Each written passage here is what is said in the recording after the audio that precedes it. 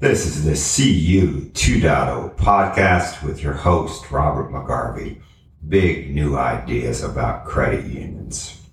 Big new ideas about credit unions. CU 2.0 podcast. Welcome to part 2 of the CU 2.0 dialogue on the NCUA's proposed rule changes pertaining to loan participation and related topics.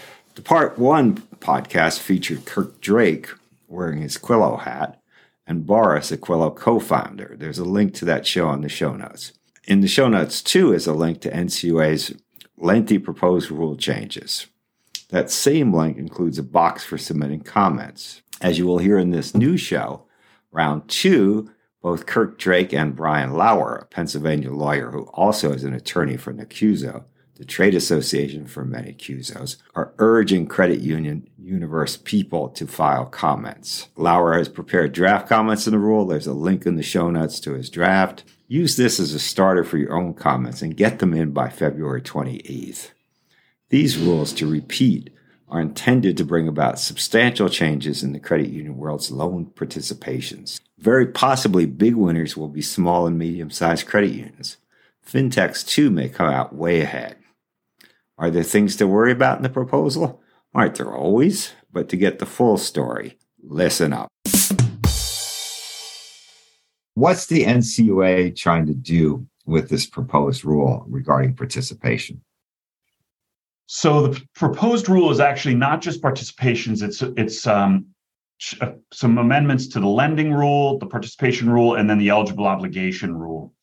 And ultimately, what they're attempting to do is two things. One, with the lending and loan participation rule, they are attempting to clarify some of the aspects of those rules around indirect lending, which is an age-old process that credit unions have used, wherein they are purchasing loans from like most traditionally a retailer, like a dealer, a car dealership, or something like that. And so those rules were somewhat informal over the years and through interpretations that were here and there in the NCUA's documentation, but now they're just codifying all of that into the regulations, which is helpful.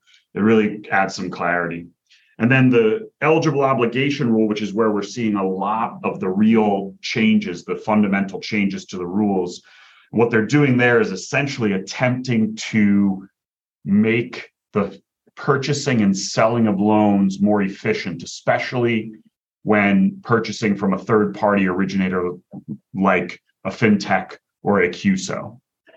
So that's really what they're trying to accomplish with these rules. And that last bit, doesn't that open up options for medium-sized credit unions that perhaps no one would have thought to call to ask if they wanted to participate? Yeah, that's exactly right, Robert. So one of the things they're doing here is making it easier for the larger credit unions that may be more likely to develop third-party relationships with, like a fintech or a CUSO for the origination of loan or to purchase originated loans. But now the mid and small size credit unions have the flexibility to purchase those loans from a federally insured credit union without regard to membership, which will be really, really helpful for smaller and mid-sized credit unions to be able to have access to some of these lending markets they otherwise were having difficulty getting a hold of. And conversely, that smaller mid-sized credit union can seek participation on a loan that they're originating that they think is too big to have on their books. It could be $1 million house, for instance, which for a small credit union seems awesome. It's just beyond, we can't imagine this.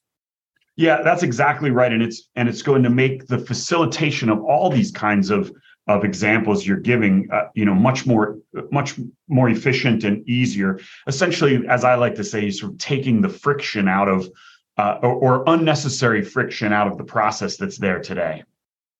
Now, is there anything not to like in those several dozen pages that NCUA has online?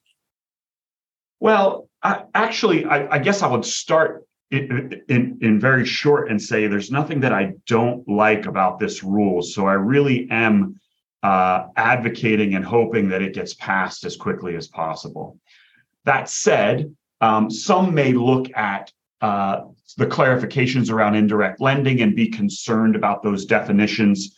Some are concerned that the NCUA may take a more stricter approach to determining whether the credit union is making the credit decision or not. So that's something to certainly look at.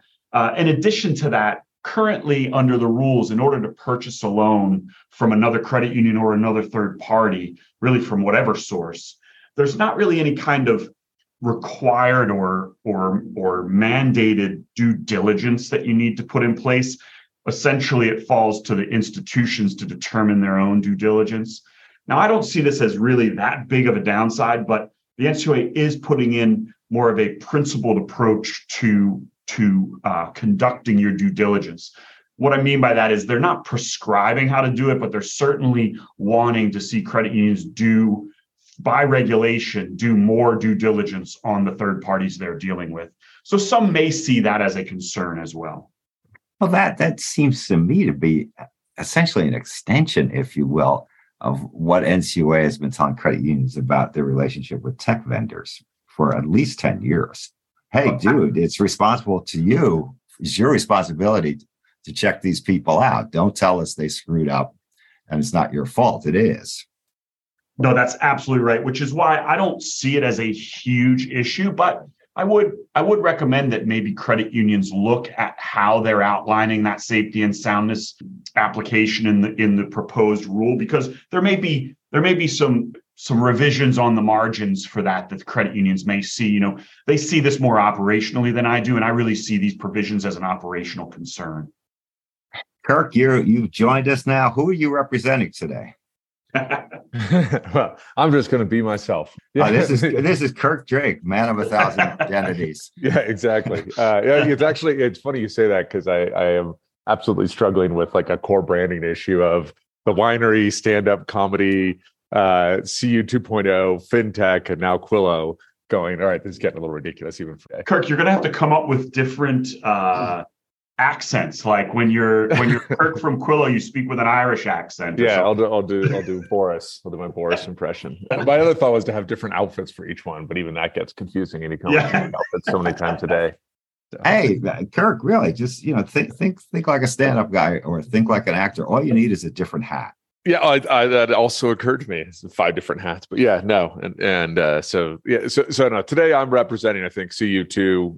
Really kind of our advocacy of this as well. Of, we work with a ton of fintechs. We've seen firsthand the challenge of getting these loans into smaller financial institutions, and firsthand in my career, having worked at some of these institutions where, what we'd like to believe is that we're always putting our members' interest first, but in reality, the regulatory environment and how regulators work in terms of ratios and all those things essentially means that when there's a large macroeconomic shift or the Treasury starts printing money or contracting money, it trickles down to community financial institutions in a very hands-on way that causes them to have to deal with their balance sheet over members' interest first. And what might have been a credit union that had great deposit rates suddenly becomes a credit union that has much more aggressive loan rates and suddenly isn't paying for its deposits. And that causes a lot of confusion in terms of trying to build a long-term brand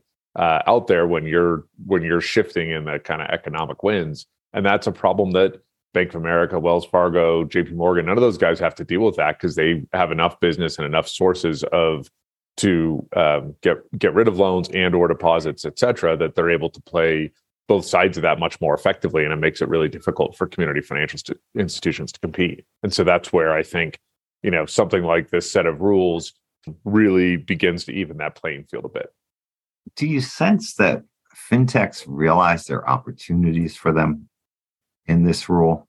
I would guess the vast majority of fintechs don't even realize that this is that's my set of an issue. Quillo gets it, but I'm not getting a lot of email saying, no, hey, talk to us. We're really going to dive on this participation thing. In fact, other than from you and Quillo, I haven't gotten any. Yeah, no, I mean, I would think on the fintech side. Yeah, there's probably about a dozen fintechs that are, you take the Upgrades, the Upstarts, the Amurs, et cetera, that are actively moving participations into the ecosystem, that group is going to be much, much more aware of it. But it's working for them now anyways. So, I think this gets it kind of at the next level, and then stitch together some random collection of things that make this work. It's much more obvious, right? And it's much easier for Brian or I to go out and talk to these guys and say, hey, look, here's an opportunity. And it's not going to take 400 pages of legal docs and 18 legal opinions to pull it off anymore. Well, I think that the more fintechs that get involved, the better. Yeah. And if I could jump in too, I think CUSOs have a real opportunity, putting my NCUSO hat on or jacket on or Irish accent on, whatever it may be. I think CUSOs have a really big opportunity here to help be the conduit or gateway for a lot of these fintechs. And this rule and its changes is going to allow for that to be much more efficient. Under the current rules, if a CUSO wants to be the gateway for that, they have to constantly be worrying about, am I going to be able to sell this loan? Do I have to participate this loan? What do I do with this loan once I'm the gateway to the fintech world for this loan, to get this to the credit union space? And this rule will truly, Robert, make it more efficient for a CUSO to go out, develop relationships with one or many fintechs to be sort of the forward flow for those fintechs, and then have the CUSO handle all the operational requirements that it needs in order to get those loans into the credit union industry. And I think that's a fantastic aspect of this rule that maybe not everybody realizes now, but in a year from now they will, and they'll be really excited. And that's exactly what I was going to ask you. How aware are CUSOs that this is a potential opportunity for them, even though if yesterday they had no business in participation? And I think it's a great point. I think ad hoc, I get a lot of calls, here at Messick, Lauer and Smith, putting my other hat on, we get a lot of calls from folks that don't understand, folks in the industry and outside the industry that say, what the heck is going on with these rules? How do they work? I don't get them. And, it takes a while for me to explain it, and they still don't get it because they're a little bit obtuse. And I think these changes will help to make them less opaque and easier to use. But the awareness, Robert, to your question, I don't know that it is there. I think we've been advocating in the trade association and with some larger groups of credit unions for these kinds of changes so that we can, once they're made, go out into the broader financial services industry and make everybody aware that credit unions are easier to work with now than they were before. Do you see this as a topic of conversation at GAC? Oh, absolutely. Absolutely. So I will tell you, with NCUSO and the regulatory advocacy group at NCUSO, we will meet with all of the NCUA board members because this is a proposal right now, and the comment period will be ending during GAC. The comment period ends on February 28th. So during GAC, we will meet with all the board members as well as many of the other trade associations and the like. And this will be item number one on our list to make sure that we're advocating strongly to get this across the finish line and finalized. Kirk, at your end, do you expect to get conversations about participation in this rule at GAC? I definitely would expect that. Are you hearing anybody opposing the rule changes? No, it's funny. I've talked to a lot of people, Robert, and they often ask this question, and I'm stuck saying no. But my standard answer is this: the bankers tend to be opposed to credit union regulation or amendments to the rules. We haven't seen a strong influx of banker and trade, and the bank trade associations with negative opinions, but it's early. They may start to come at the end. So I could see some negativity there. And then I think there will be some concern on the consumer advocacy side too. A lot of consumer advocates will often take an opportunity when rules like these are being proposed and there's an opportunity to comment. They will often want to comment. And I'm not saying this is wrong. It's sometimes a little out of left field, but they'll probably comment around things like fair lending and consumer protection types of concerns. But as of late, I have not seen any negativity yet, and certainly not in the credit union space. Now, I would expect CFPB will weigh in with some opinion about this. I wouldn't guess what it is. I don't have that skill. The community bankers will come up with some wackadoodle thing about how this is evil and credit unions should be taxed. And we kind of know how that dance goes. That's right. Yeah, it's going to be, this is broadening. Credit unions will become more like banks and should be taxed. That's absolutely what they'll say. The CFPB, I don't know if they'll weigh in officially. They probably will have conversations with the NCUA, sort of interagency conversations potentially. But in the same vein, you'll have the consumer advocacy groups, again, advocating for maybe more regulation of the fintech originators. They've been pushing for that kind of thing already. So you'll probably see more comments around in that area, whether it's fair lending or AI bias or those kinds of things that you tend to see in the marketplace right now. Are you advising credit unions and or CUSOs to actually file comments in that comment period? There will be a link in the show notes to the NCUA comment page.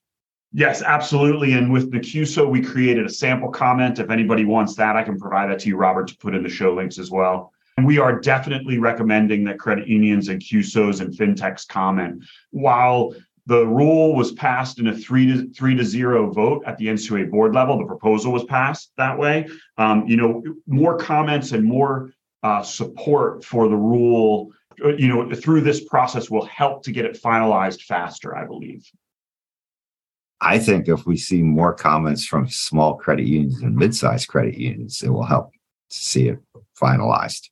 Absolutely. I'm at NCUA. I expect Navy Federal to comment, all the big guys. Of course, they got staff to do that. Whereas if a $50 million credit union sends in a comment, I'm going to say, what the heck? How'd this happen? Yeah, no, I think that's great. And again, the comment period ends on February 28th. So it's a pretty short window from today. But I definitely recommend anybody and everybody that sees the value in this rule that they comment and talk about how it will positively affect their institution. And you're providing draft comments, so it gets you started on writing your own comments. Correct. Yes, you can use our draft. We always say as a rule, it's good to add in personal aspects to that comment that apply specifically to your institution. But really, if it is just submitting our sample with your signature, it's still additional support for a rule that we think will be a very big benefit for the industry. So, Kirk, what's going to get more fintechs involved in this? At its core, there's a challenge of how do we I think most of the fintechs that work with credit unions today accidentally stumble into the industry and kind of go down that road. I don't think we've done much as an industry to kind of aggregate and outwardly reach out to a bunch of fintechs and say, here's the types of things we can be doing as an industry to work with, that you could be doing to work with credit unions. Here's some of the problems we need you guys to solve. Here's some of those kind of things. And I think that's a great topic for us to consider at VIP Live and, figure out how do we actually, CU2's got 3,000-4,000 people on its fintech list these days. So maybe that's something we need to intentionally, be more overt about, to say, hey, we're open and ready. We figured out these problems. It's a lot easier. Well, it's a great market for fintechs. I mean, community banks, for the most part, are actually more laggard about technology than credit unions are. Yeah. And the big banks already have this stuff covered. They don't need you. Yep. They're going to build their own. And I would say, if you're talking to the fintechs, Kirk, I would say with regard to this rule, try to focus on how they want to work with credit unions in a more robust fashion and bring credit union members back into the credit union industry. But the rules as they are today make it too difficult to do that at times. And this will certainly make it easier. Totally agree. Yeah. And I've talked to small credit unions that have not given mortgages and whatnot to members because they were just too big. Whereas this is, nothing wrong with the members' credit. The institution just didn't want that liability on its books. And this thing really is potentially a massive game changer for small credit unions. Yeah. Agreed. And I just hope they realize that this is not just for Navy Federal. Navy Federal actually doesn't need this probably. No, I don't even know that they, you mentioned them. I would guess that this is almost below their radar as well. There were Navy Federal, and my guess is more worried about like usury rate caps and the like that, at the NCUA rather than being able to sell loans.